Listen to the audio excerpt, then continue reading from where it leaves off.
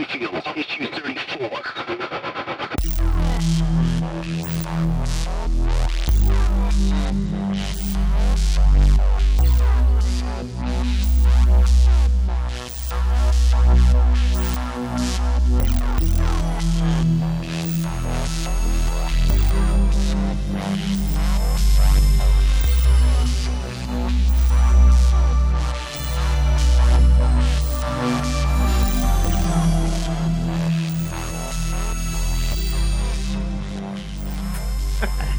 All right, turn your camera off.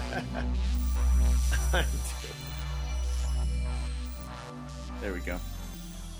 Say something. Saying something. Hey, everybody, this is Colin and Joshua Michael, and I'm stealing Joshua's opportunity to start us off tonight just because he wasn't exactly expecting it. We're doing things a little differently right now, only because I'm broadcasting, whatever. I'm podcasting from a hotel room. The transmission's coming from you from a seedy hotel. It's really not that seedy, honestly. It's pretty reasonable. Any hotel where they're going to stick me in a place with an attempted kitchenette usually isn't that bad. Sorry to everybody, my voice is a little jacked up. I did that to myself. I'm not sick or anything, but it's just too much did a sucking. lot of hollering recently. Yeah, that's what it was. Anyway, how you doing? Happens. This is my best friend Joshua Michael. Hey, how you doing? That's me. It happens to the best of us, by the way, brother. Yes, I am, in fact, your best friend. I am. So it would seem. I'm good, man. I'm good, man. It's like, all right, today we just like set off on an odd tangent because I wake up and I'm like, okay, I'm gonna take my time. I got some PTO so I can, because it fucking snowed like crazy, and like I hear all the time, oh, the roads are terrible. I don't give a shit. Like I've got front wheel drive. I've got a kick ass car. It's Colorado. They say it's shitty on the news. Just, don't be an asshole on the road. And people were assholes. I got stuck like twice, and I'm fishtailing in one spot solid for 5 minutes, and people are flying past me while fishtailing. Just confident that I'm not going to accidentally fishtail and they're going to clip me. And I was an hour and 15 minutes late for work, which is pretty goddamn late. And other than that, it just set an odd precedent. Like today, I felt like I was in a weird time vortex, and I had a lot of time in between calls, but it felt only like 2 minutes, and it was like I was just sitting there staring for a minute. Like I drank a shitload of coffee, and my lunch was terrible. I never had turkey pastrami before. Sorry to bother you guys with this. It was terrible. Turkey pastrami? Yeah, it was nasty. Like it's like I could smell it through my lunchbox. And I've got a good lunchbox. Yeah, revolting. Yeah, it was. I took one bite and just trashed it, but luckily I always pack a lot of good stuff in. But came home, took a nap, and did some extra reading, and just really excited to talk about a lot of the books that we read this week, because there was a lot of shit that came out this week, but there was some hidden gems in between. I think we've got how many are we doing today? Looking at our list here, we've got 1, 2, 3, 4, 5, 6, 7, 8, 9. 9 good comics out of a sea of I don't want to say shit. I want to say it was sorry guys for all you comic creators and writers out there that worked your asses off. That's not what I meant, and I apologize. It was more of this was a tweener week. Yeah, that's what I would call it. It was just a bad timing moment, I think, in the release of books in an otherwise totally reasonable year. Oh, an amazing year, and it just reminded me that, the downtime's coming up. You know how little books come out in December, and, we're already about to go into November. Halloween's coming up. I've gotten Halloweeny as much as I can, and I've satisfied my inner goth. I've hit bottom and came back up, and now I'm just seeing things in new light, and everyone always just calls me like some faggy witch, but whatever. I've got my mental capacities in order, and I know how to rebuild, redesign, and I've got the path, laid out in front of me, and I'm excited for it, and I'm really excited for some downtime while things, hibernate and gestate, and it's witch talk. It's all just mental. People are like, oh, you put a spell on me. Like, no. No, it's all self it's all self control. It's mindfulness and controlling every stray thought and not losing tempers and doing, doesn't always work, but really good interview with Ed Norton today on Mark Maron's podcast, by the way. Oh, no way. He talked at length about the Hulk, which was surprising. And before we get to that, he talked about Fight Club a bit, and he was like, he met up with Brad Pitt, and Brad's like, this is the best movie I'm ever going to be in. And I've heard that quote before. And they go to like one of the main screeners when it first comes out, and they're in the back. And before they get there, he's like, how do you think it's going to go? And Pitt's like, not good. He's like, all right, you want to get high? Because apparently Pitt always had a joint on him, and they sat in the back and they watched people leave. They watched people get sick. And I'm thinking about this, and like they said it was a commercial flop. I had no idea. Like in my mind, that movie was like Oscar worthy.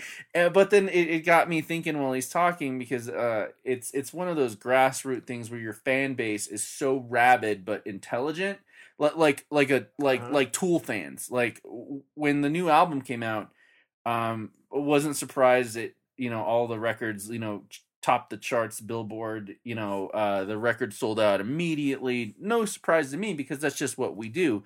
And then they talked about it. They talked about the idea of Fight Club, that it was made for the right people, and it went to the right people.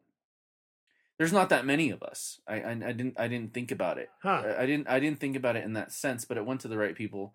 And then of course, DVD sales, and then the people that are about it, every time it comes out in a new format, you buy it just cuz. I haven't.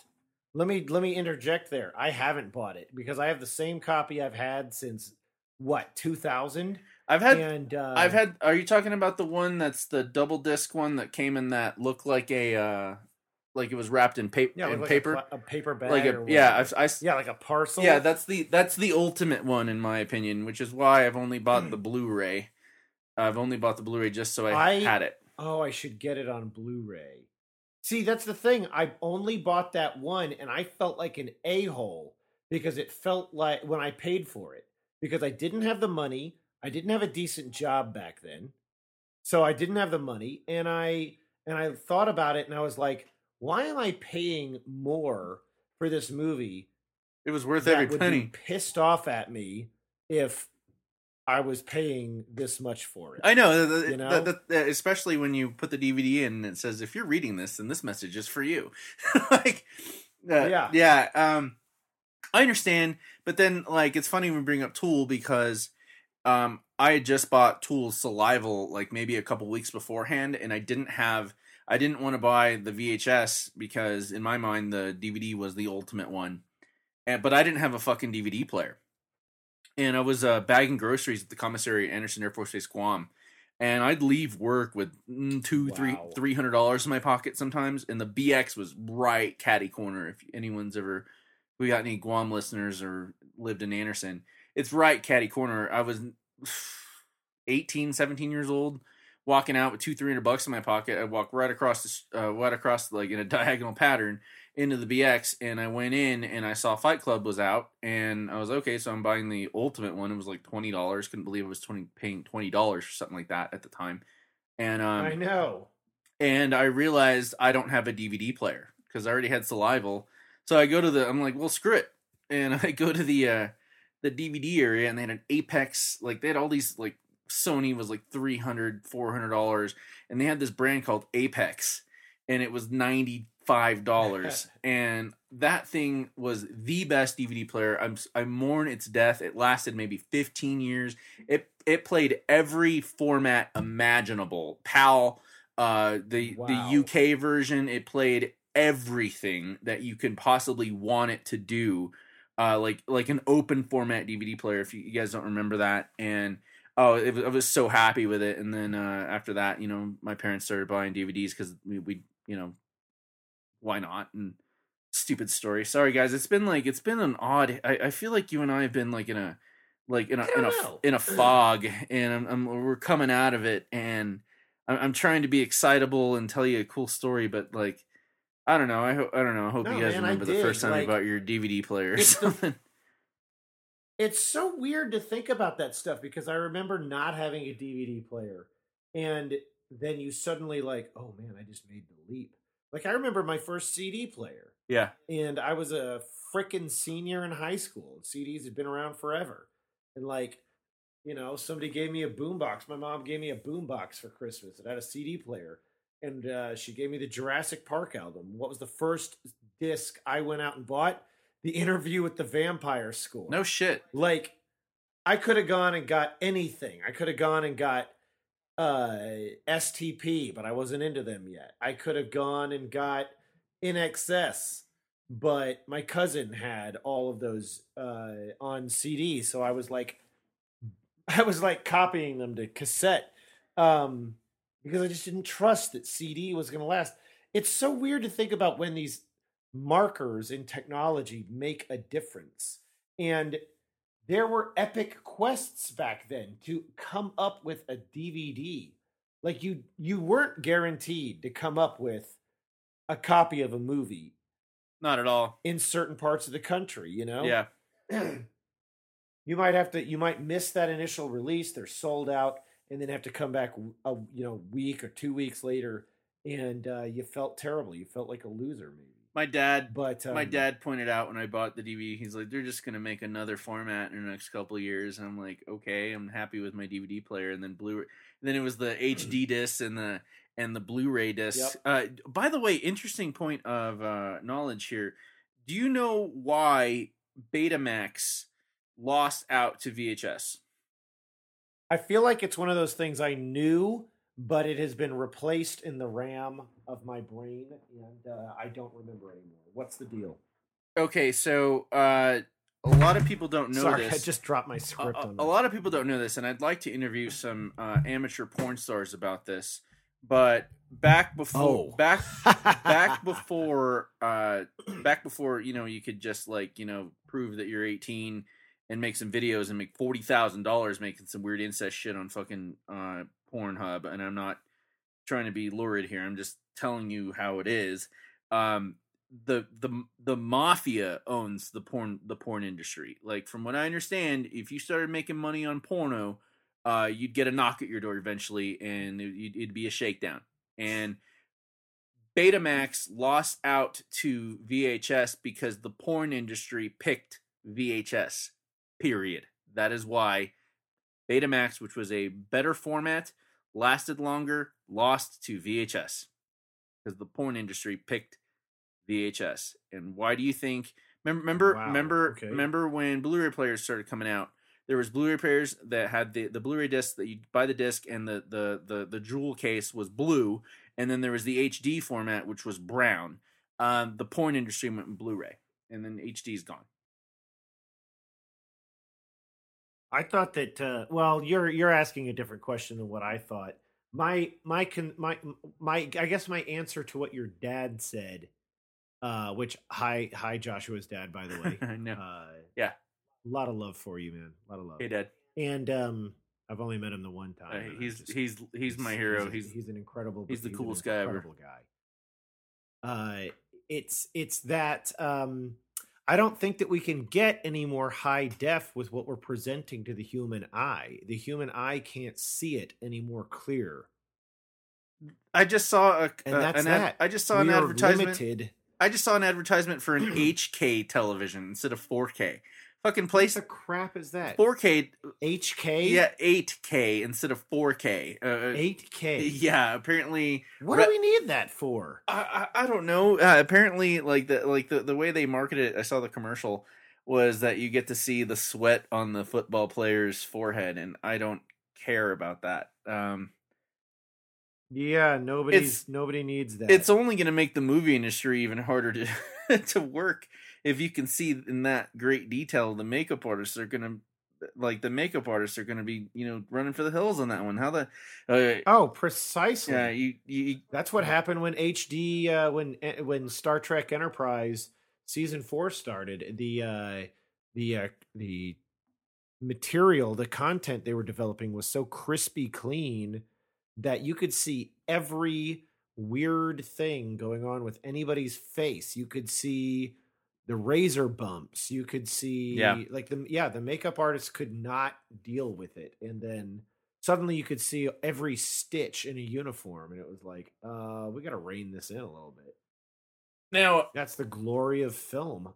it's man, it's one of those things where I'm torn because I don't want to, like, I'm getting older and I don't want to sound like an old geezer or something like that, where you hear kids use words like fam and that's fire and all this other stupid shit, and I detect that those words are words that I love what you're talking about. It's totally lit. Yeah, I imagine those words are not actually used. Those are words that adults think that kids use, so they use them.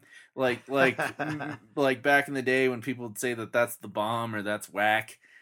People didn't really use that word unless they were joking, as opposed to using it as their main vernacular, which always hurt my ears when I'd hear like we don't use that word, or at least I don't run with a crowd that uses that word. I run with a crowd that is pretty much just me, and and even then we enunciate.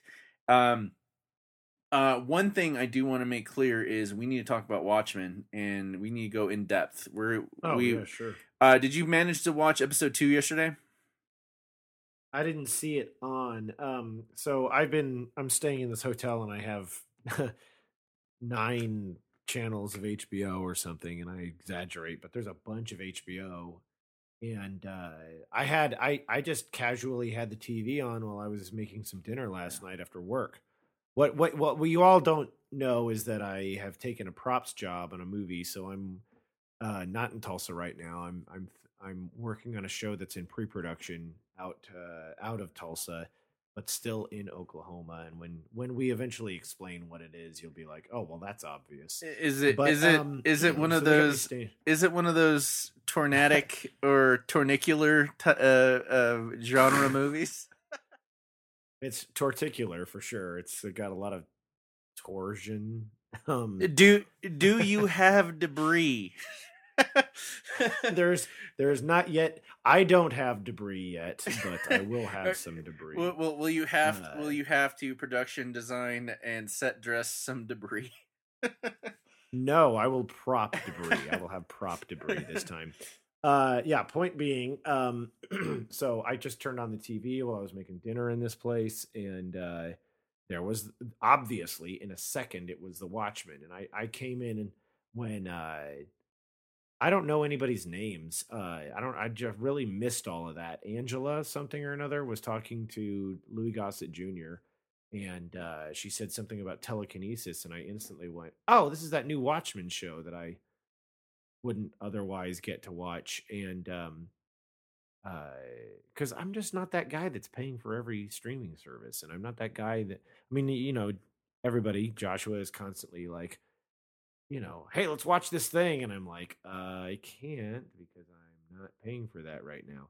But that doesn't always. I do have to make light that I am a 37-year-old military brat. My dad is hooked the fuck up, no debt, and he gave me and my sister the login for his DirecTV, and because of that, that's nice. Because of that, we have everything. And so another good shout out to That's my king, really great. to my king, my dad. Okay, so in order to Big talk about dad Watchmen, love for not a Father's Day week. no, my dad's the coolest guy in the world. We watch NASCAR, we grill. He's like any bit of advice he gives That's me. That's macho. I swear to God, man, the guy is the coolest guy in the world.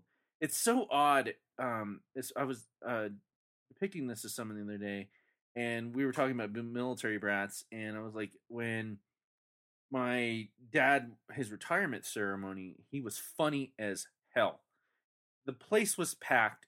There was a ton of people that had a bunch of amazing, well thought out gifts. Like Robin and I both graduated from the University of Oklahoma. I've got an English literature degree, and Robin has an aviation degree. Our entire basement is OU.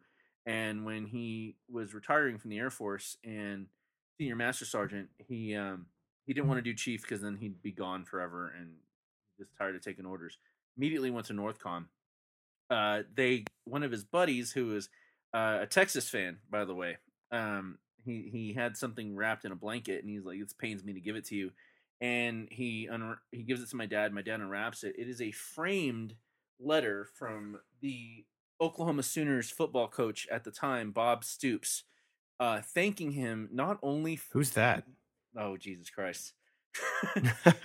Well, he doesn't have a rockin' mullet like Mr. Gundy, asshole. He's got a yeah, agreed. And a what? anyway, he's the letter was, thank you for your service in Iraq. Thank you for being in from Bob Stoops. Yeah, personally signed. Oh my gosh, personally signed. Thank you for your service. Thank you for your kids being Sooners. Thank you for being a diehard Sooners football fan. And when it works in like in a succession. They like a friend gives you a gift and then they put it on a table and you get it later. The guy tried to take it, but I was like, he just held on to it. He just held on to it, and he was just the funniest guy. And all right, so Watchmen. Robin and I went and saw this. Robin and I went and saw this when it came out. I gave her this book when she was like 12, 13. And my sister is exceptionally intelligent, and she understood the book. I had to break down a couple of things for her, being a little bit more adult, because there's adult situations and why they would do the whole teleport the squid in, the breakdown about why Night Owl and Silk Spectre 2, Night Owl 2 and Silk Spectre 2, the relationship and that whole scene, why that was important when they made love for the first time. There was a lot of things she got, but there was a couple she just had a few questions on, and just we pieced them together. She messages me, she's like, "Hey, this Watchmen is amazing." I'm like, "Oh, shit, that's tonight," and that was 2 weeks ago. And I put it on, and I am stopped dead in my tracks. Well, what did you like about it? How did it go? What was the way that you really did it? I rewatched it, and then it was like 3 a.m, and I sent her like 100 messages about my theory about this. And I messaged her yesterday. I'm like, "Hey, we're going to use all these notes from our text messages." She's like, "Yeah, you sent me a lot of messages." I woke up with like 30 missed messages. First and foremost, the Tulsa race riots, that upset me. They gave us a little bit of a crash course on that at OU, and to let us know, like, hey, there's a little shameful bit of history here in Oklahoma, and here's a little bit of what to know. And I'd like to think that what they depicted was exaggerated, but it probably wasn't. It certainly, even if it was over exaggerated, it certainly probably captured the overall feel of fear and prejudice and injustice and the need for the Watchmen. And the kid, his escape car crashes. He finds the girl and he walks towards the fire. And then the way they depict it, when they show the actual title of each episode, it's overwhelming the way it doesn't just scroll across the screen. All of a sudden, in the bright yellow Watchmen font, it tells you the name of this particular episode. The first episode being "It's Summer and We're Running Out of Ice." As a writer, as a writer, if you're writing this, and I'm gonna have to get into the breakdown of Doomsday Clock in a minute before we truly finish this. You're writing something that everyone is going to want to hate, especially because the fact. Oh, good point. Especially because the fact that Alan Moore has taken his name off of everything. It still says Dave Gibbons, but like if I was a producer on this, I would have said created by Dave Gibbons and ... or redacted, like just to give him the fuck you. We love your work and we're trying to continue it and make you proud. Just give him a ... or something like that. But you're using that font, and all of a sudden it appears in great big perfect letters behind this kid carrying a baby. He has no idea who it is, with a note in his pocket that says "Watch over this boy" in very specific language, and it's overwhelming if you understand what's going on. And then you get introduced to, we've got Don Johnson. I know, Don freaking Johnson. We've got Don Johnson, and I'm sorry, guys, if you don't know anything about anything and you think Don Johnson is some 80s guy, you're an idiot.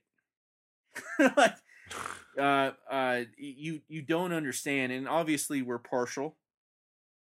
But I'm an enormous Miami Vice fan, and I've loved him in everything I've ever seen him in. Even if he was a total dick in the past, like, especially the guy delivers. He always delivers.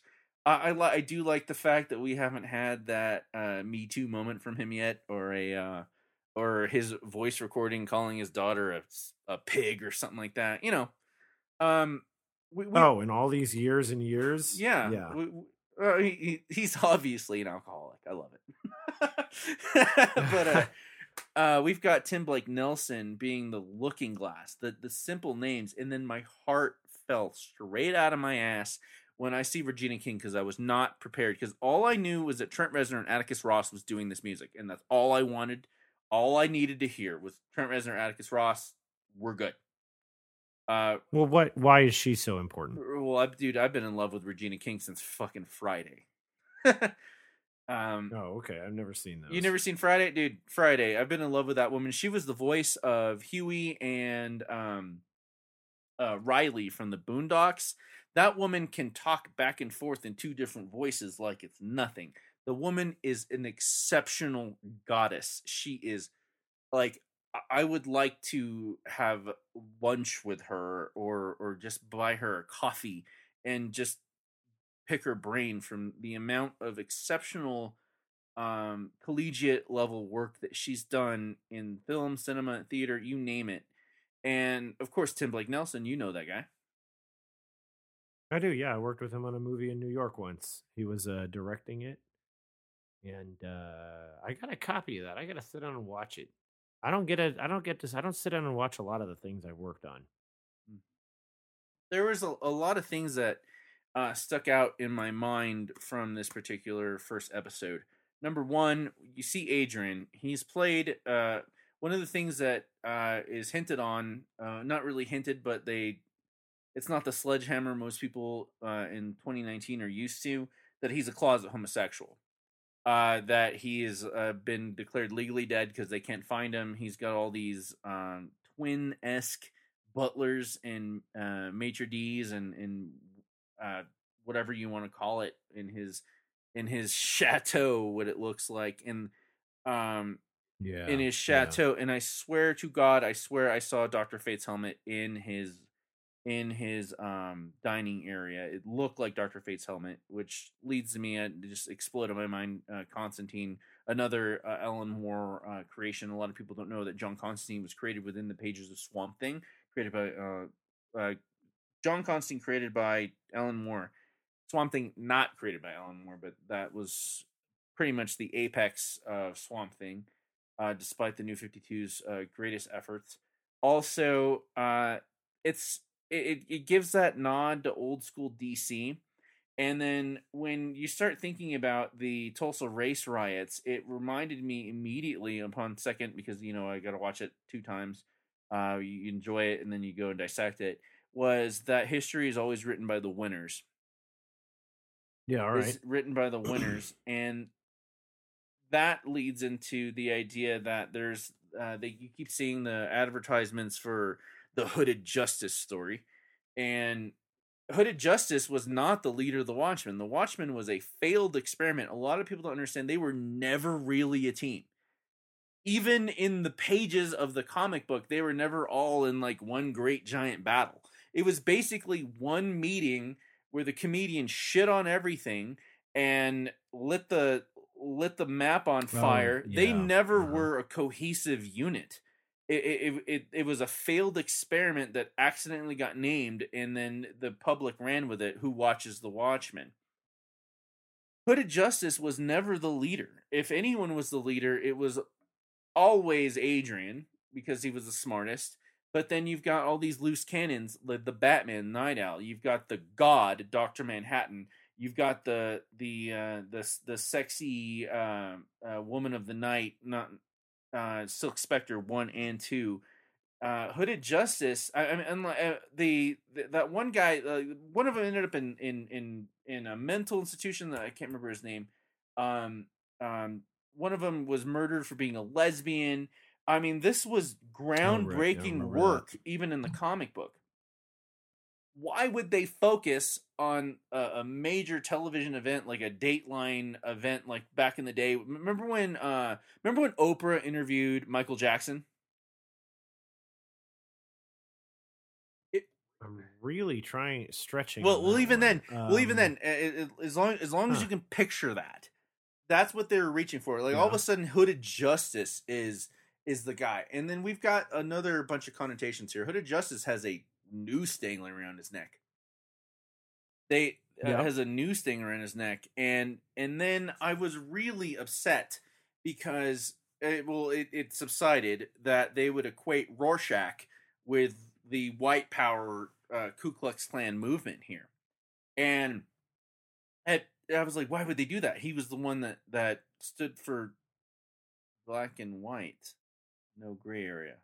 Okay, I get it. Easily reciprocal, easily created. You can make a crappy gym sock into a Rorschach mask, and that's what these guys were using to promote their terrorist organization, which you see them in a trailer, and like, of course they raid the trailer park, and that's where most of these guys are, and they're dissecting watches and collecting old batteries and gears, which is obviously a reference to when Manhattan was talking about his childhood, when his dad taught him how to reassemble a watch, which a lot of people don't understand, which is what that whole point in the comic book, when he's flashing back after his molecules have been completely disseminated, that he reassembled himself because of his knowledge of how to reassemble a watch that his dad taught him. And there's that. Mm-hmm. Also, we've got Regina King. She is making some cookies, for a class in Tulsa, and she's telling her story. She was born in Vietnam, and post pre-war, before peace, that sort of thing, and came back, became a cop, and they found out who she was. The Rorschach troops knew who she was, and assassinated a lot of cops one night. And she said that making cookies was a lot safer than being a police officer. And one of the little white kids in the class, and forgive me, I did not mean to say that with any sort of hatred in my voice, was like, "Did you buy that with Redfordations?" Which is, and it takes a second. This is a thoughtful television show. Your mind heard reparations, but what he said was Redfordations, and you see spray paint about Redford. That's obviously a I don't know, a quip, a hateful, backhanded, passive-aggressive slur to the American people, that we've elected the new president as Robert Redford, as Reagan was when Watchmen actually came out, even though they actually focused on Nixon. If you see one of the flashbacks, or one of the things that they in the pod, when the Mirror is interrogating a gentleman, you see Mount Rushmore with a fifth face, and it's Nixon, which is a throwback to Nixon helping negotiate the peace with the Russians and the rest of the entire world when after Ozymandias. Yes, after if you're either reading the book or you're either watching the movie. In the book, it was all the artists and the scientists were disappearing, and it turned out they were engineering a giant race of squids to teleport using the stolen Dr. Manhattan technology, attacking technology to unite the world, that we have one united threat and we're all one. In the movie, it was, they used the attacking technology to destroy certain cities without the giant squid, which was a lot more believable and a lot more palpable for most people that wouldn't understand that or hadn't played Dungeons and Dragons before. And that's not a joke. That's just seriously why they picked it. And so you've got those two things. And in the television show, we have they're usurping the movie in certain aspects, that when Regina King is taking her adoptive child home after that little white kid said, did you buy your shop with red gradations? And her adopted child immediately attacks him. And why'd you do it? You wanted to do it.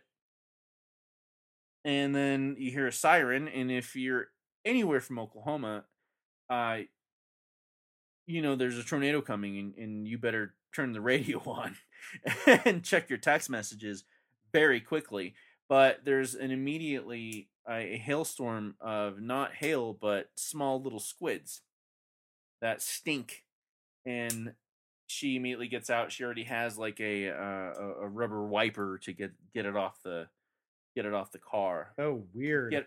All of this stuff you're talking about that I missed. How long was this episode? It's a solid, like, I want to say an hour and 5 minutes. But you have to realize that I've been studying Watchmen since I was a child, and so there's things that I'm not saying I'm like Mr. Uber badass Watchmen guy. These are just what I picked up. I'm not even halfway through my notes for my rapid succession of machine gun fire text messages sent to my sister, because I didn't want her to think that I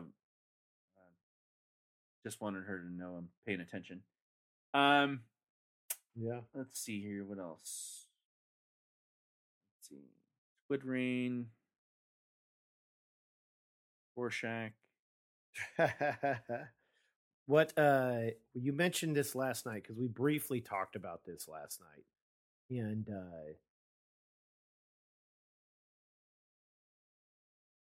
sorry, I went totally dead there.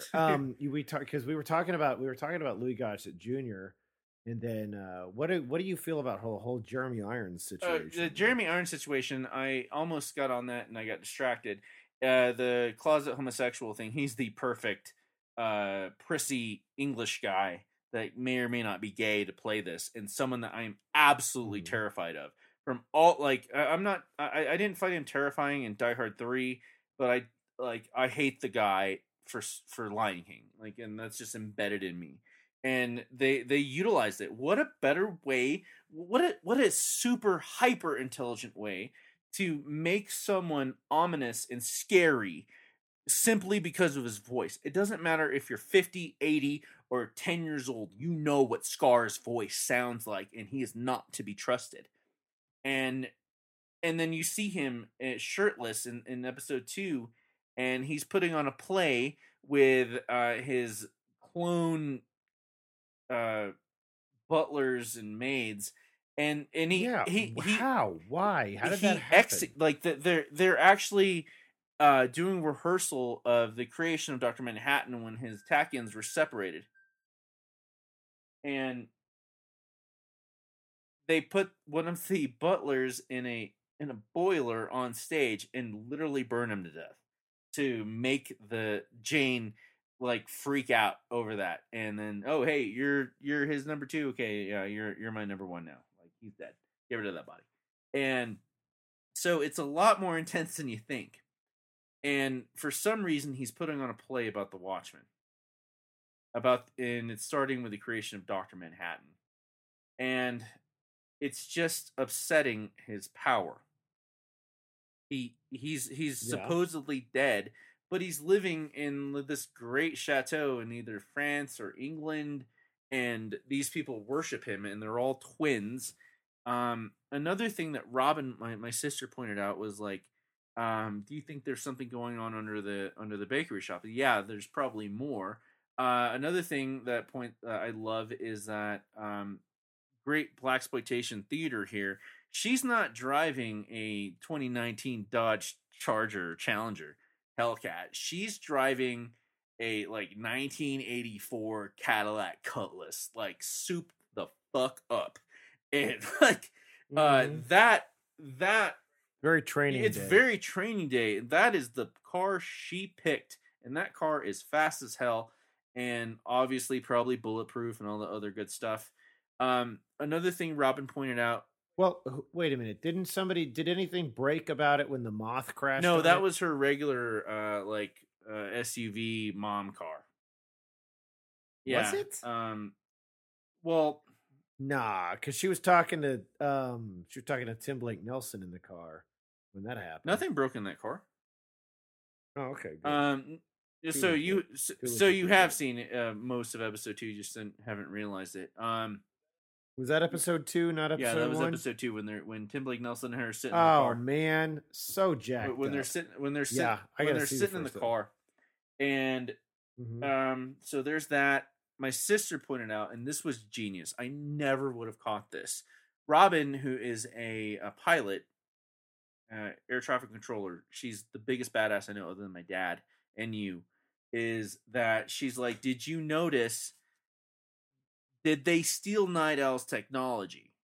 And when you at the end of episode 1, when there's that big shootout in the field with the cows, and they've got a fucking plane and they're taking off, and like, they're right below you, and Don Johnson and his lackey are in an Archie, what you think is an Archie. And what Robin pointed out was the fact that this technology was stolen because Archie was malfunctioning. It wasn't working the way Archie did in the book or the movie.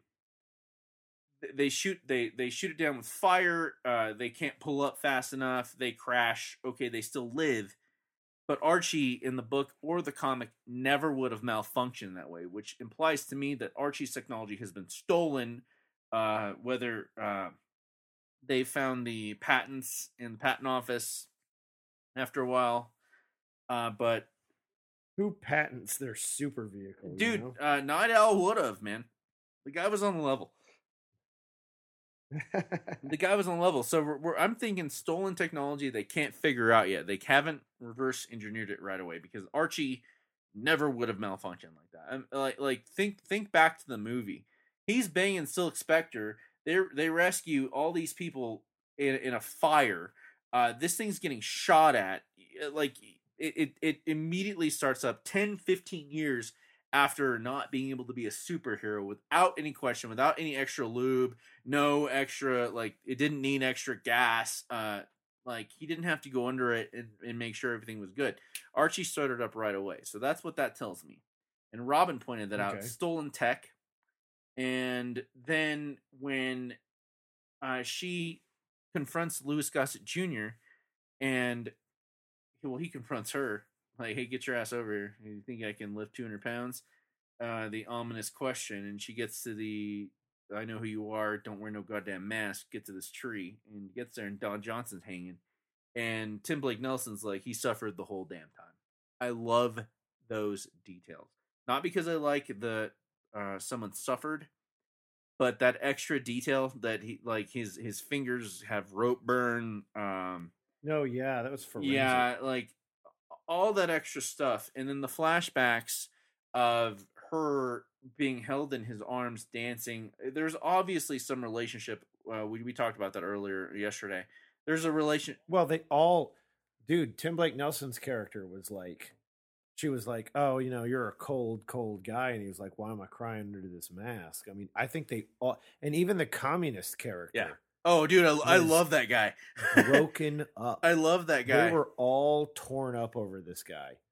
And then the development of the characters that you would be torn up of this guy, and then Louis Gossett Jr. is like, he's got skeletons in his closet, and she goes to the wake, and she's got those infrared glasses, and she finds his Ku Klux Klan outfit. Just the way the way that Rorschach found the comedian's outfit after he was murdered. You remember that?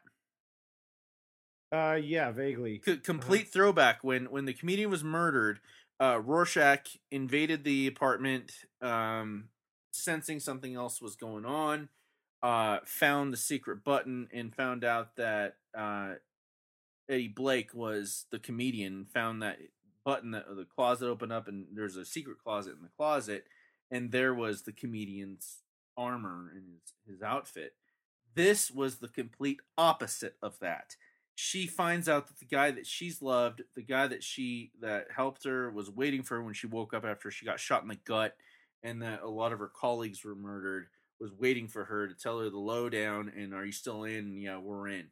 And let's do this. Let's take it to the next level. And that was the parallel there. The flip flop there. She finds his Ku Klux Klan outfit with his police badge on it, and she goes back to the bakery where she had handcuffed this seemingly paraplegic guy, and he's eating some eggs, and she's like, yeah. And right. How did you get out? And he's like, oh, I told you. Went across. She's like, where'd you get that food? I went across the street. She's like, you broke out of your bondage, went across the street, got some food, and came back to the place I was keeping you. He's like, yeah. And you mean to tell me you didn't know any of this shit was going on? You suspiciously tell me that he has skeletons in the closet, and I found this. And she throws the Klan outfit at him.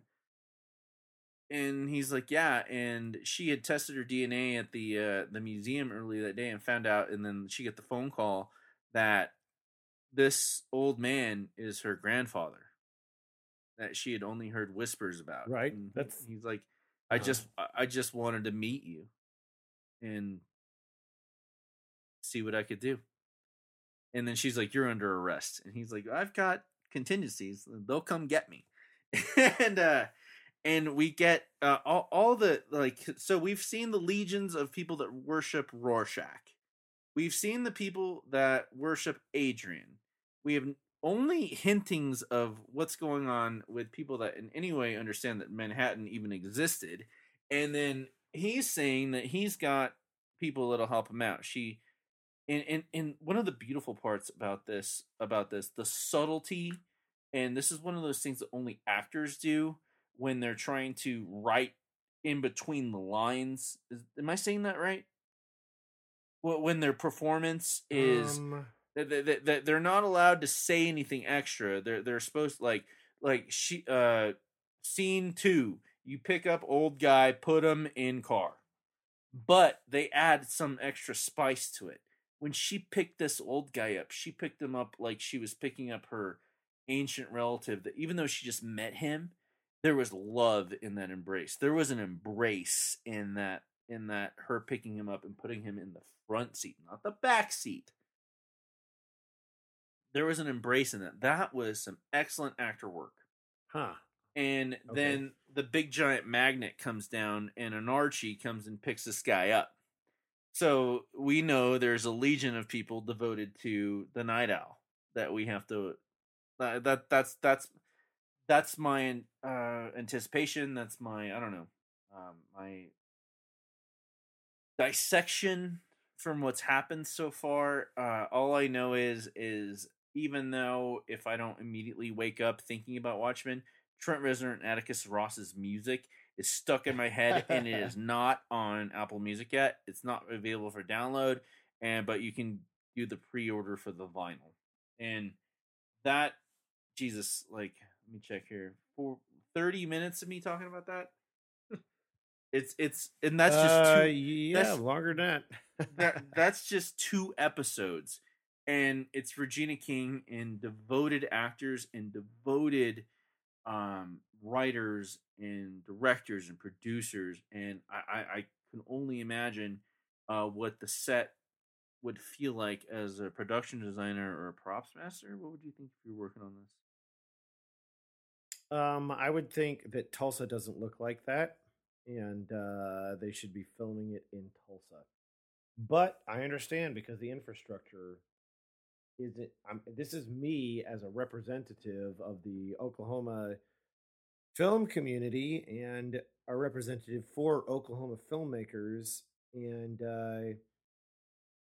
I don't think that a lot of people think that Oklahoma exists as a film community and why, or as a filming destination.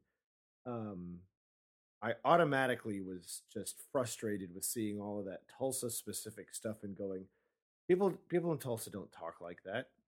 I know it's an alternate reality. I know it's another universe. That Tulsa, that race riot reparation center doesn't exist. And we are only right now like dealing with the reality of it. There are people that live up right by that area, and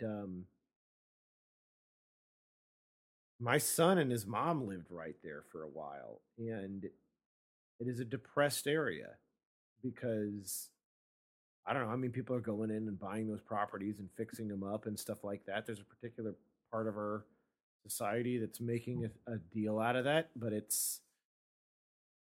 I don't know. It's a complicated issue, and we're all, I think, in a way that isn't woke, just deciding we should look into it. And I can only hope that we can just take it into ourselves rather than make it another divisive force. But I missed that whole first episode. I didn't even realize what I was watching was the second episode until you explained it to me. I must have missed the first 20 minutes or something. I just don't know. I'll give it a login. As a filmmaker, I mean, the costumes were interesting because they were downplayed, but they were still relevant. They were still realistically Watchmen. I'm Jeremy Irons, the entire thing was just creepy as hell, man. I'm looking forward to the knockdown drag out because this is gonna play like a video game. Before you get to the big bad boss, before you beat Krang, you got to beat the Shredder. Before you beat the Shredder, you got to beat Bebop and Rocksteady. And before you defeat Adrian, you got to defeat the Glass Mirror. Tim Blake Nelson is going to be one of the biggest villains in this. Now, what I need to let you guys know, it's going on if you haven't been reading. It's been almost 2.5 years that we've been reading Doomsday Clock. And what's happening in Doomsday Clock is similar to the intro of what's happening in the Watchmen television show. Rorschach's diary was delivered to that entertaining rag that eventually realized that what was written was true and exposed Adrian. And Doomsday Clock starts after that, and there's a new Rorschach, and Adrian has recruited the new Rorschach, and they're using a modified interdimensional Archie to go to the equivalent of the Marvel 606 of DC. They haven't, to my knowledge, they haven't really named it in terms of multiverses. Dr. Manhattan retreated into the actual DC universe, and he's having trouble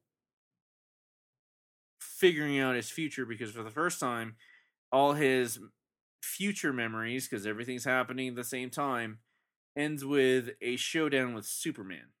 And they introduce 2 new characters, and this is all I'm going to talk about it because you have to read it and make sure you go to your local bookstore and get them, whether it's a graphic novel or try to find the individual issues. Is the Mime and the Marionette. Y'all freaked out when you were kids about Harley Quinn. You don't know shit. You haven't met the Mime and the Marionette yet. Like, you think Harley Quinn is cool? You think that you can dress up as a couple's costume with Harley Quinn and her abusive, awesomely awful piece of shit boyfriend, the Joker? Then just wait till you meet the Mime and the Marionette. That's all I got for Watchmen, brother. I'm sorry. So damn bored. I'm so bored of, and dude, just Joker related, Harley Quinn related everything is just, it is done. It is done.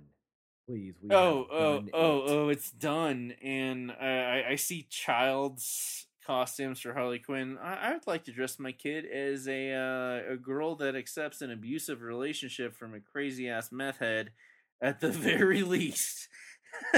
And always betray her best friends when she breaks up with him and they get back together. It's not a good thing. It's something you really need to read into.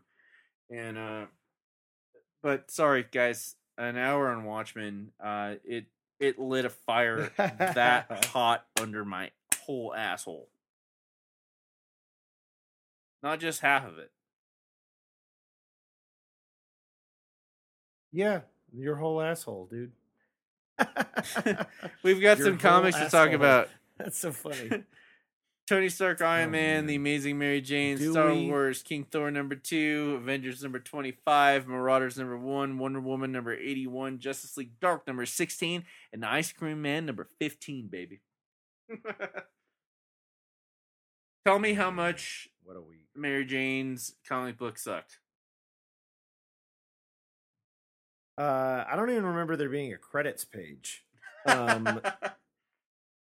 Like, you just, boom, you're open and you're right in there. And it's like, I have no idea what's going on at all. Leah Williams is the writer. Carlos Gomez is the penciler. Carlos Gomez also is the inker and the colorist. Honestly, the art was pretty good for the most part. It was pretty good, very consistent. Mary Jane looked great. VC's Joe Caramagna was the letterer. And then, CB Cebulski is one of the editors. Nicholas Lowe and Kathleen Wisniewski. Sorry, dudes, guys, everybody. I'm so sorry. We butcher everybody's names. Mary Jane is working on a movie in LA. She's dating Peter. They're on the phone later in one of those, like, you can tell how much time is elapsing from one panel to the next because Peter is off being Spider-Man and stuff. You have to acknowledge the last episode or issue of Spider-Man before he got into they pulled in Amazing Spider-Man into the full absolute carnage was him finishing up a caper and missing lunch and missing saying goodbye to Mary Jane on her way to LA and then saying sorry that this is happening again, and she's like, yeah, that's just the way it is. And then Aunt May saying like, this is the way it is, we gotta make it better. That's kind of how they broke up originally before the whole Mephisto plot and all that stuff. Gross. Anyway, yeah, it's a frustrating mess. It's she's on set working on a movie, and Quentin Beck Mysterio, because he's the obvious token spider villain right now that isn't Carnage, is he's trying to finance a movie where he's the protagonist and he's a sympathetic villain character and doesn't apologize for anything. And he's trying to explain it to Mary Jane because she figured him out, and it's incredulous. Like 0% of this makes any sense in reality, or how it would happen, or anything else. And then, just, I mean, good God, if these characters could. I mean, Mysterio took the place of the director of the movie and has like a baby monitor focused on him in the Antarctic looking after penguins and crap like that. And I'm like, if any of that technology actually existed, I got the same bitch about the Star Wars issue this week. People just talking on their comm links from knock that vast out. Distances in space. Knock all that out. Crap just pisses me off. Knock it out because I mean, just give us a recap because this was one of the worst issues of Star Wars I've ever read. This was terrible. Oh yeah, I mean, just jumping over to that. I mean, Star Wars was not good. I mean, it was. This whole plot is tired. I mean, get things done in 4 issues. At this point, I know you don't think that sells something, but when you're charging people like $25 for a hardback of 4 issues, as I've seen done, or 2 issues for that much, then what are you losing? Star Wars was written by Greg Pak. It's penciled by Phil Noto. Also colored. It's Clayton Cowles is the letterer, and oh my god, Tom Groneman and Mark Panicia were editors. I mean, it's still just tragically unfortunate. Luke being a total dipshit, losing his lightsaber to this thief character no one's going to care about after this is all over. Chewie and 3PO are still on this planet dealing with Darth Vader and the rock monsters, and Leia and Han are still messing around on this other inscrutably like criminal empire police planet. It just no, who gives a shit? Let's go. God, it was I'm over that one. It was a 3-issue long bullshit story of her planning to steal the lightsaber, stealing the lightsaber, and then giving it back, and like just that could have happened in 2 pages, maybe 8 panels. Get this over with. This is a oh God, I don't even know how to describe this. The pot boiler story. This is one of those things that reminds me. Yeah, exactly, and it reminds me of like hooking up with some cool chick at a club, and then realize I made a huge mistake, and she's reading me her poetry while we're smoking a cigarette outside, and it just or worse, drags. she whipped out her fucking guitar. Ugh. That's happened to me before too. Yeah, it is just junk. Just finish it. Let's get back. Let's get into the thick and full when you're finishing Empire and getting into Jedi. Let's go ahead and do it, but don't do this again and drain our money and our emotional capital, because that's not fair. We're invested. Don't take advantage of it. That's it's one of those things that like pissed me off about Rogue One was we had a great story. It absolutely did not need Darth Maul resurrected. It was an emotional cash grab at the end, and completely sullied the waters of the Ronin warriors that just fixed everything. And we know it. They don't know it. But then you sully the waters like that, and then Darth Maul, you cut him in half, and now everyone gets cut in half and thrown down a shaft, and any sort of Imperial-esque Death Star or temple is gonna come back with robotic legs, and don't why would you do that to us? It's like you're basically telling us Santa Claus. No, go. They're basically telling us Santa Claus isn't real. When we're 6 years old, your drunk uncle takes you to 7-Eleven to get a pack of smokes, and he's smoking outside, bumming a cigarette because he's too cheap to actually have had ask for a free pack of matches, and as the stranger walks by for a light, and he's like, hey,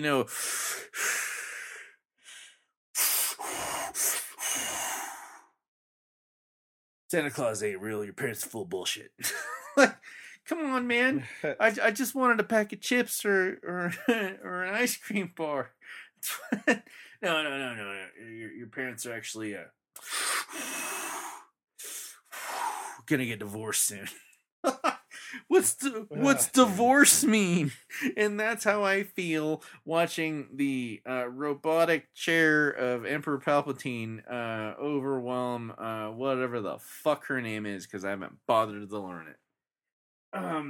What, Rey? I guess so. Yeah, I mean, for all my complaints about these new Star Wars movies, I'll say the same thing I've been telling you all week. The trailer for the new movie inspires me in an unrealistic way, and it's not. I don't want to see the movie because of it. I just kind of want to see it now. But really, I mean, the music has just lifted me completely. I've been in a dark place over the weekend and last week, personally and emotionally, and something about hearing the music from that trailer just saved me, among other notable people helping me out in a lot of great ways. But there you have it. I still think that bringing Emperor Palpatine back for even voice work is an enormous cop out. It's an enormous disrespect. Like, Yeah. watching the enemy die like that was that made my heart feel good. That happened. The way it made my heart feel good that Luke completed his mission, his end all be all. I don't care what any of you guys say. I am going to turn my father back to the light, whether or not you think it's going to happen, and it sullies those waters. Whether or not you're a 40-year-old that watched it in the theater or someone that saw the prequels first, it sullies the waters. Why would you do that to us? It's too much corporate bullshit, too many cooks in the kitchen. And I'm glad you brought up the soundtrack helped you, because I recently acquired an artifact that I've been wanting for years, which is the soundtrack on vinyl for the Ninth Gate, and the Prague Philharmonic knocked it out of the park in its spin. In a, not that I'm on edge or anything like that, but Halloween always puts me on edge because it's time for things for death and for things to go to sleep. But having that music in my hands and falling asleep to it has been amazing. Especially after reading the latest issue of the Ice Cream Man, number 15. This one was a mental health issue, which really I've read 3 times already because I had to wrap my mind around it. Ice Cream Man number 15, written by W. Maxwell Prince, or art by Martin Morazzo, colors by Chris O'Halloran, lettering by good old Neon, covered by Morazzo and O'Halloran, cover B by Patrick Horvath, and designed by Ashley Walker. What did your parents pass down to you? There's all these secret messages in the Ice Cream Man. And this girl is in an insane asylum, and her psychotherapist is approaching her, and she's babbling on and on about a coat that she shouldn't have put on, and the orchids and the flowers outside. And the psychoanalyst gets a little bit into it beforehand, but basically this girl was on a bad date. She disrespected this guy, said, "Hey, you're boring, I'm out of here, let me get my coat." The Ice Cream Man, who's always like the crypt keeper of sorts in all of the issues that introduce some sort of anomaly. It's like, "Hey, I don't have your coat. This ticket doesn't match anything, but there's only one coat left." And she gets the coat, so screw it, I'll have a new coat. She walks past this kid with a balloon just hanging out, middle of the night. "Hey, there's a finger in your pocket." She finds a finger, and she's on her way to go hook up with some chick she knows, and it becomes this solid state mess where her life individually dissects itself because she took something that didn't belong to her. And this kid with a balloon is like the soothsayer on this, and she's trying to take care of her mother, who she thinks has lost her mind, but the mother sees everything that's going on. The madness that this woman descends into is perfectly realized by someone you would think has full-blown dementia. She's like, "Hey, you gotta watch out for that," the way a parent would. I see this going on, and it was something that is kind of a roundabout circle story, which a lot of the Ice Cream Man stories actually go into, where you think that it's a descent into madness and they get out. No, it's always this weird circle, this infinite loop you're caught into. And the missing finger was something else, and then the extra little bits of nuance, like the flowers outside that she's ranting on that no one else can see, they're actually there. Yeah, it's something I would recommend to someone that is having a hard time finding their way through the darkness, where they keep bumping into, especially if they're bumping into avatars of people they think they know, when they're in a state of confusion, which has happened to me often, where I bump into people and they don't really appear as themselves. They're more of the avatar of the fake, or their mental construction of who they want to portray to everybody. And I feel like I'm bumping into a lot of mannequins a lot, with a marionette who's really in control. is trying to portray to me. And it's like I smell a lot of bullshit. I can see the strings. And I think that's one of the main things that the Ice Cream Man really focuses on is I can see the strings. And you're getting a little bit of you're not really getting the Deadpool fourth wall break where he's like looking at you and like, hey, and see you there watching. No, it's more of a you get to see the strings. And that's all I have to say about that. What you got next, brother? We did Star Wars and Mary Jane. I mean, I'm gonna continue with stuff that wasn't so hot. Tony Stark, Iron Man, number 17. Christos Gage and Dan Slott writing.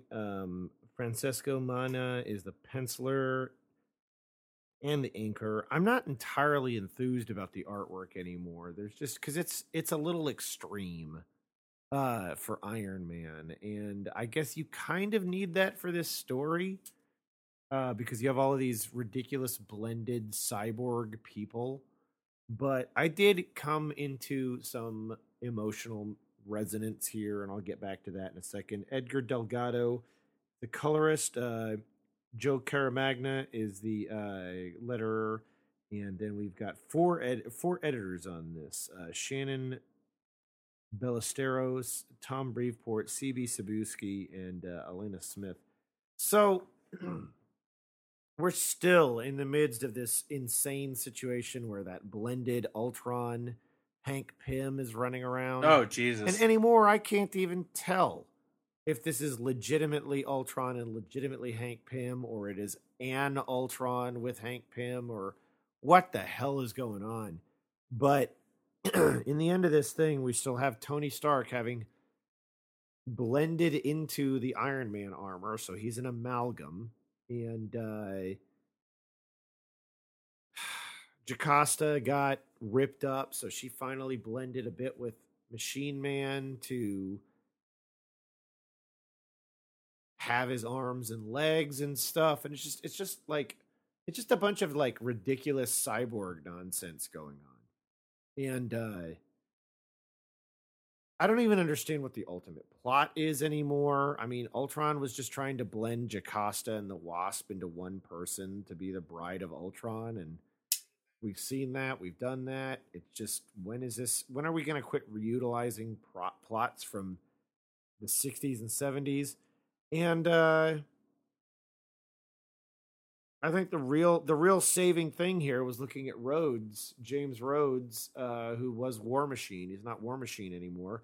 He's been driving around this stupid hover tank or something for a long time because he's got PTSD about being in the War Machine armor. And he's on a kill crazy rampage, destroying all of these cybernetic halflings. And then they find a cure for it. And so he's like, oh my God, I killed all of these creatures. Like, that's it. He's like, I killed all of these people and there was a cure for this that we hadn't found yet. So that's going to be a lasting thing. And in the end, he gets out of the dreadnought or whatever this stupid hover tank is. And he gets back into the War Machine armor. And he's like, there's one thing worse than death, and it's total war.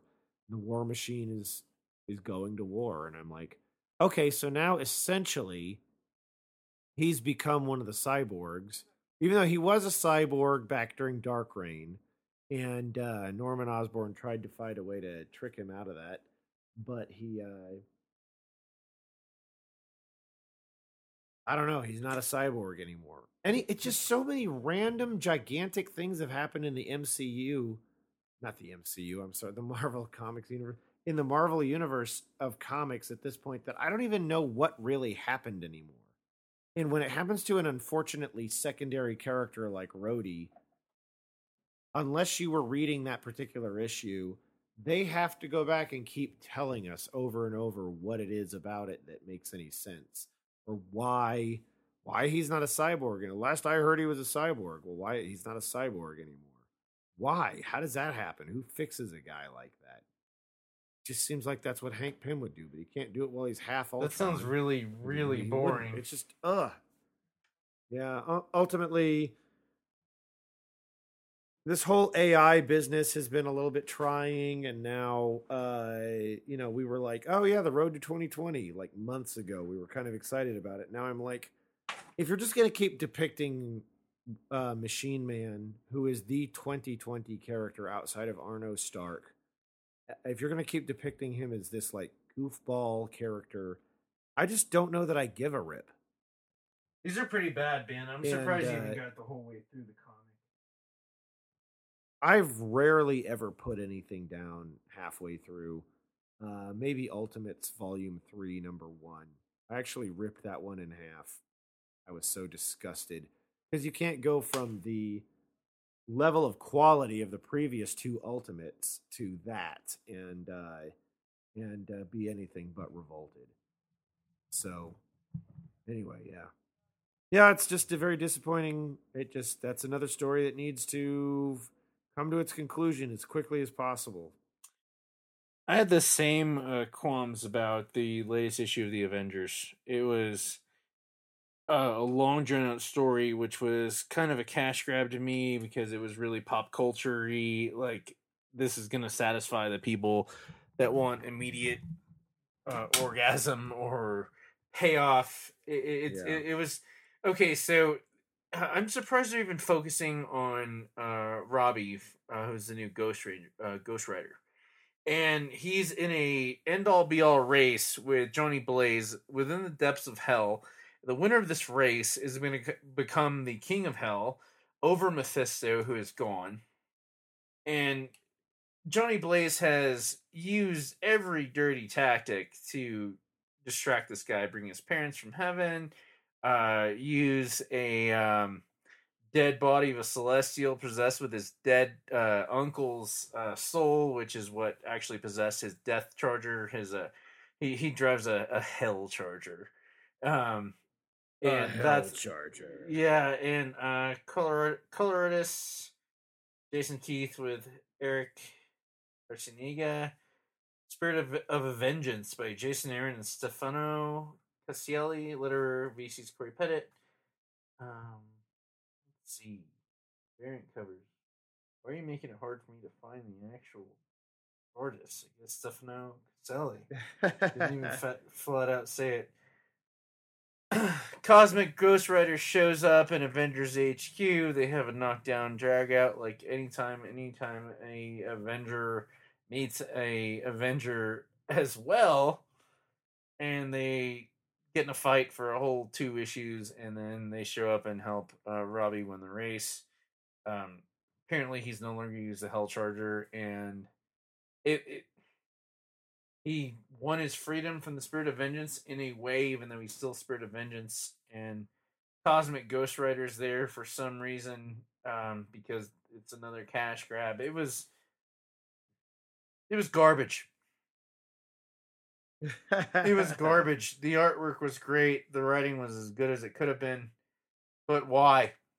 This should have been a 2-issue thing, and then give us something better. I mean, like, hell, I would have been happy with a flashback episode or issue where Jarvis became the Avengers butler over this shitty, absolutely go nowhere issue that they're never going to do anything with unless someone picks it up that really liked it, like I did in a way, and try to do something better with it in the future.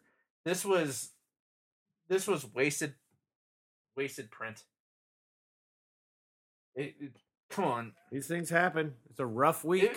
It was a rough week, man. Watching Captain America fight Johnny Blaze in the depths of hell was stupid. Wonder Woman number 81, the Cheetah Triumphant. We're wrapping up the Year of the Villain. We probably got it's been a long checklist. This has been a very big what's the word? Ambitious project. Doom has won, and my favorite part about this book was the fact that the past couple episodes or issues, sorry guys, was that the Aphrodite has been murdered by the cheetah, and all love on Earth is dead. Okay. And Yeah. Diana is doing everything she can to fight the cheetah, despite the fact she's not going to win. And her girlfriend that is fighting the guy that I assume, because I'm not that schooled on Wonder Woman, is the embodiment of what's the guy from Star Trek that was in Wonder Woman? Chris Pine. Yeah, Chris Pine. I assume his character, who has won the love of Diana, the daughter of Aphrodite, comes down and says, "Hey, we got to talk, and we have to figure out a way to fix this. I can't do anything. My mother's dead. Love is gone, and I'm tired of fighting with you. You've won." And immediately she levels up, which was kind of funny. All of a sudden, she levels up. She completely levels up. It was just like in Scott Pilgrim when he's like, "Hey, I cheated on both of you. I'm sorry. Oh, rad. I cheated on both of you. I'm sorry." Scott has earned the power of self-respect. That's what happened to her, and she ascended to the ranks of Aphrodite and helps Diana beat the cheetah, which was, I guess, redemptive if you've been bothered enough to read this. And that's just it. You see the sign of doom in the sky. She's got some perilous, what do you call it? She's got some bad guys and some storylines in the future, maybe 2-3 of them that are about to happen, but they're wrapping up the story because obviously they're doing the best to wrap up the Year of the Villain as they possibly could. J. Willow Wilson, writer, Tom Derenick, penciler, Trevor Scott and Scott Hanna, inkers, Romulo Fajardo Jr., colorist, letter. Yeah, it's you're the villain, and it's a lot. If you've been following this, it was fun, and it was a nice 5-6 issue finish. But okay, I guess the more and more we read comics, the more and more I feel like I've had some wasted time, even though that the artist and the writer did their best. But some things about superheroes are just absolutely asinine, and this could have been a 1-issue story if it was told in the 50s. 50s, the 60s, man. You just get that page count and that amount of those Panels. 9-panel pages. Yeah. This could have been get the content. This could have been 2 issues. I would have been happy with just 2 issues. 5, 6, no thank you. Like, you're drawing out something really long and large, and give us what we want, even if you can't deliver all the way. I mean, some of the best stories are not always illustrated by the best artists, like hence the Sandman. Sam Keith almost took his name off the Sandman. J.O. Barr. Yeah, exactly. And why extend this so long? Like, it bothers me. Like, when I was reading Siege, and I'd buy like 5 issues of Captain America to get the gist of what could have happened in 1 issue. Yeah. That really had very little that wound up as a 2-panel recap in the actual pages of Siege, which was more satisfying than reading the 4 or 5 issues of that, especially For Itself. Oh, For Yourself was garbage. What do you got next, man? I've got King Thor #2. Please tell me this was good, and man. This was good. This was as good as the first one. It was epically all battle all the time, pretty much. This is a Jason Aaron book with Esad Tibrivic as the penciler and inker, which has its moments. Ivy Svorny,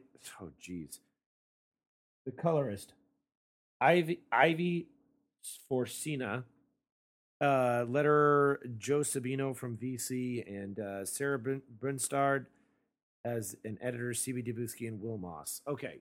I don't know what else is going on in Thor, but this is amazing. And this is epic mythology, whether it's tied to anything in Norse mythology or not. This is phenomenal, but just amazing, phenomenal. It's it barely touched on this idea that Thor had these 3 granddaughters.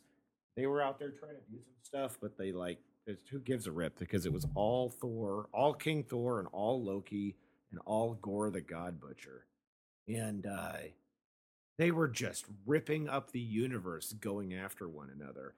And every time Thor thought, okay, I'm gaining some traction, boom, this God Butcher would knock him down some, and then they would deliver a hit. And then he'd feel like he was getting some traction, and then the God Butcher would knock him down again. And it just went on and on like that. But like everything was so creative from one attempt to the next. It never felt stale. It never felt unwieldy. It just carried on, and it was inconsistently amazing the whole time. And my only beef is like looking at some of the inking. It was just pencil shading, and like, was it graphites that detracts over inks? Yeah, it was. You didn't like that? So you could see 2 layers, and you could. It has its moments, but somehow it's like it just takes me out of the story to look at that and go, well, I see the technique, and it's removing me from the reality that I'm trying to look at. But still, Man, I've been every time in you look love at with it, that sort of style since Billy Tucci with She, but like even then that was a specialty thing. I'm sorry it took you out of it. Like, did it like was it difficult to finish the story because it kept taking you out of it? No, but it was like, okay, I'm having a hard time riding the wave of feeling here because I'm paying attention to the technique. It's like when I was watching The Watchmen, and after a little while, I was like, the foul language was just like, you guys are trying too hard. You are insisting on foul language. It was like Stranger Things season 3. How many times can you say shit in an episode? How many times can everybody say shit in an episode? To the point where it's like, there are other bad words, guys. And if you've got to say a bad word, why are you saying shit over and over and over again? Just that's the most thing you It's get just- away with. I guess so. But yeah, I don't know. Honestly, in the end, it was still super badass. I'm just saying, dude, take a look at it. And you might feel at a certain point was like, okay, well, this is an egregious use of the same technique repeatedly. Why didn't we try something different? Or, I don't know. I mean, like when you can look at what's going on in Silver Surfer Black, which did not come out this last week, and you can say, holy crap, how can this guy do this much insane, amazing psychedelic content? And then you get into King Thor, which is having an insane psychedelic super battle, the likes of which we've never seen before. Like planet shattering, Earth, like forget Earth, star destroying battles. And we overutilize the word epic now. This is epic. It is mighty. Everything that they're doing, every hit is something that would destroy a planet or a moon.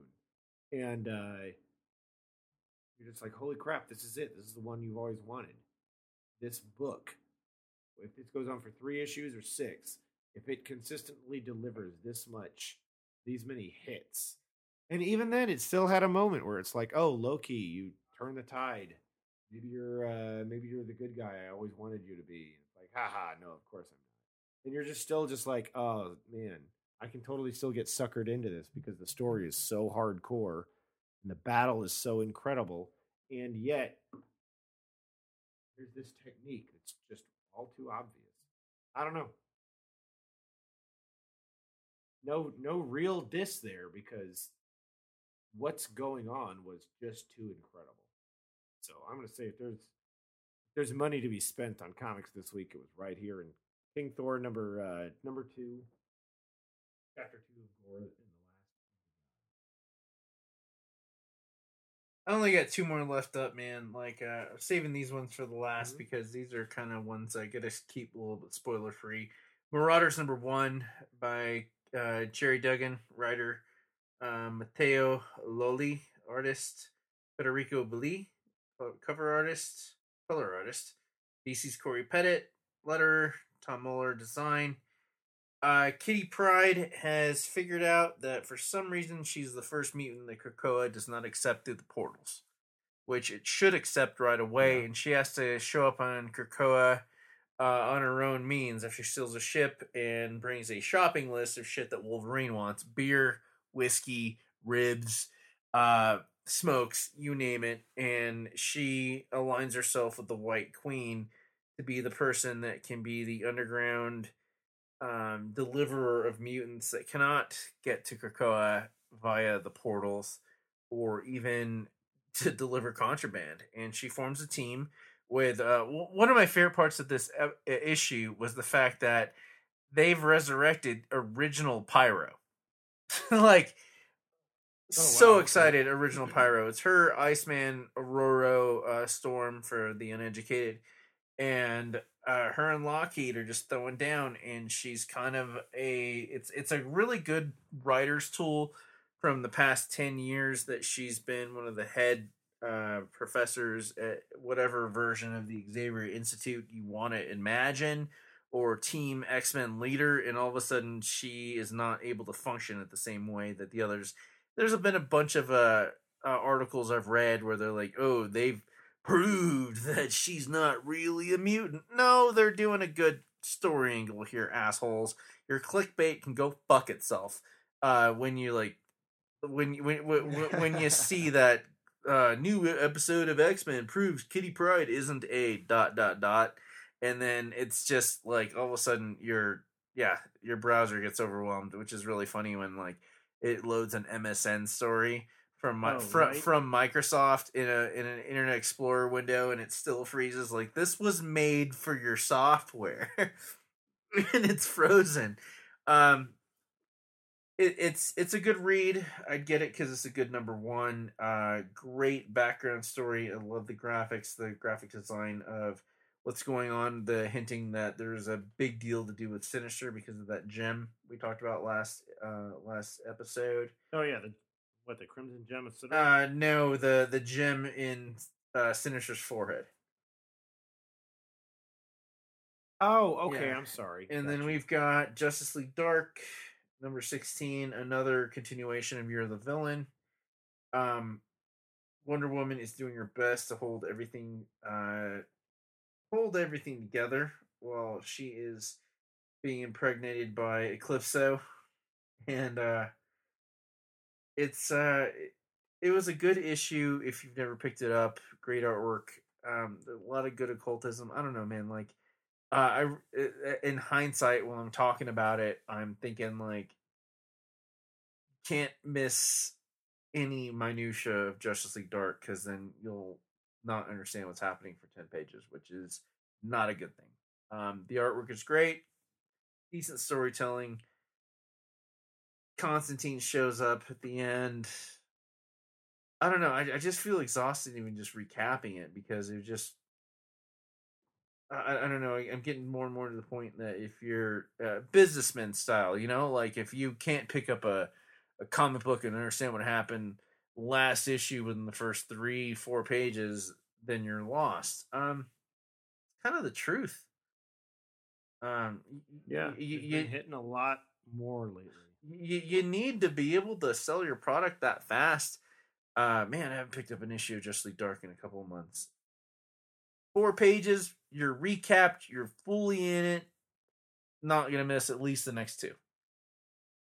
But if it takes like almost all 22 pages, which was a task, I mean they're doing their best. I mean I feel like some of these DC titles and some of the Marvel titles are being told by people that are really good DMs and have a lot of regular people that show up every week, because you know how hard it is to keep a good D&D story going together.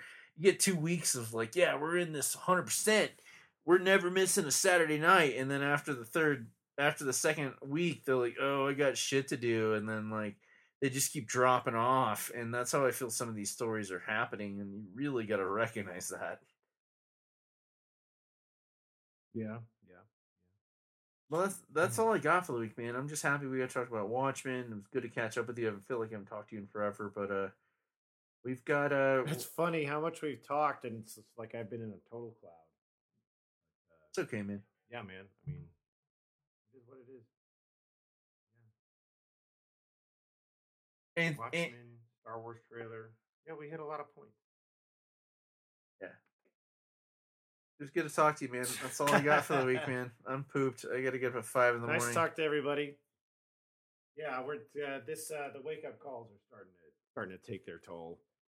Because there's no day I'm not pulling 12-hour days, and then they're just going to get longer for the next couple of months. I'm going to be pretty busy until Christmas. All right, man, take us out. Minefields. This is dangerous. Over and out. I love you, brother. Good night. Love you all. Take it easy. Bye. Bye.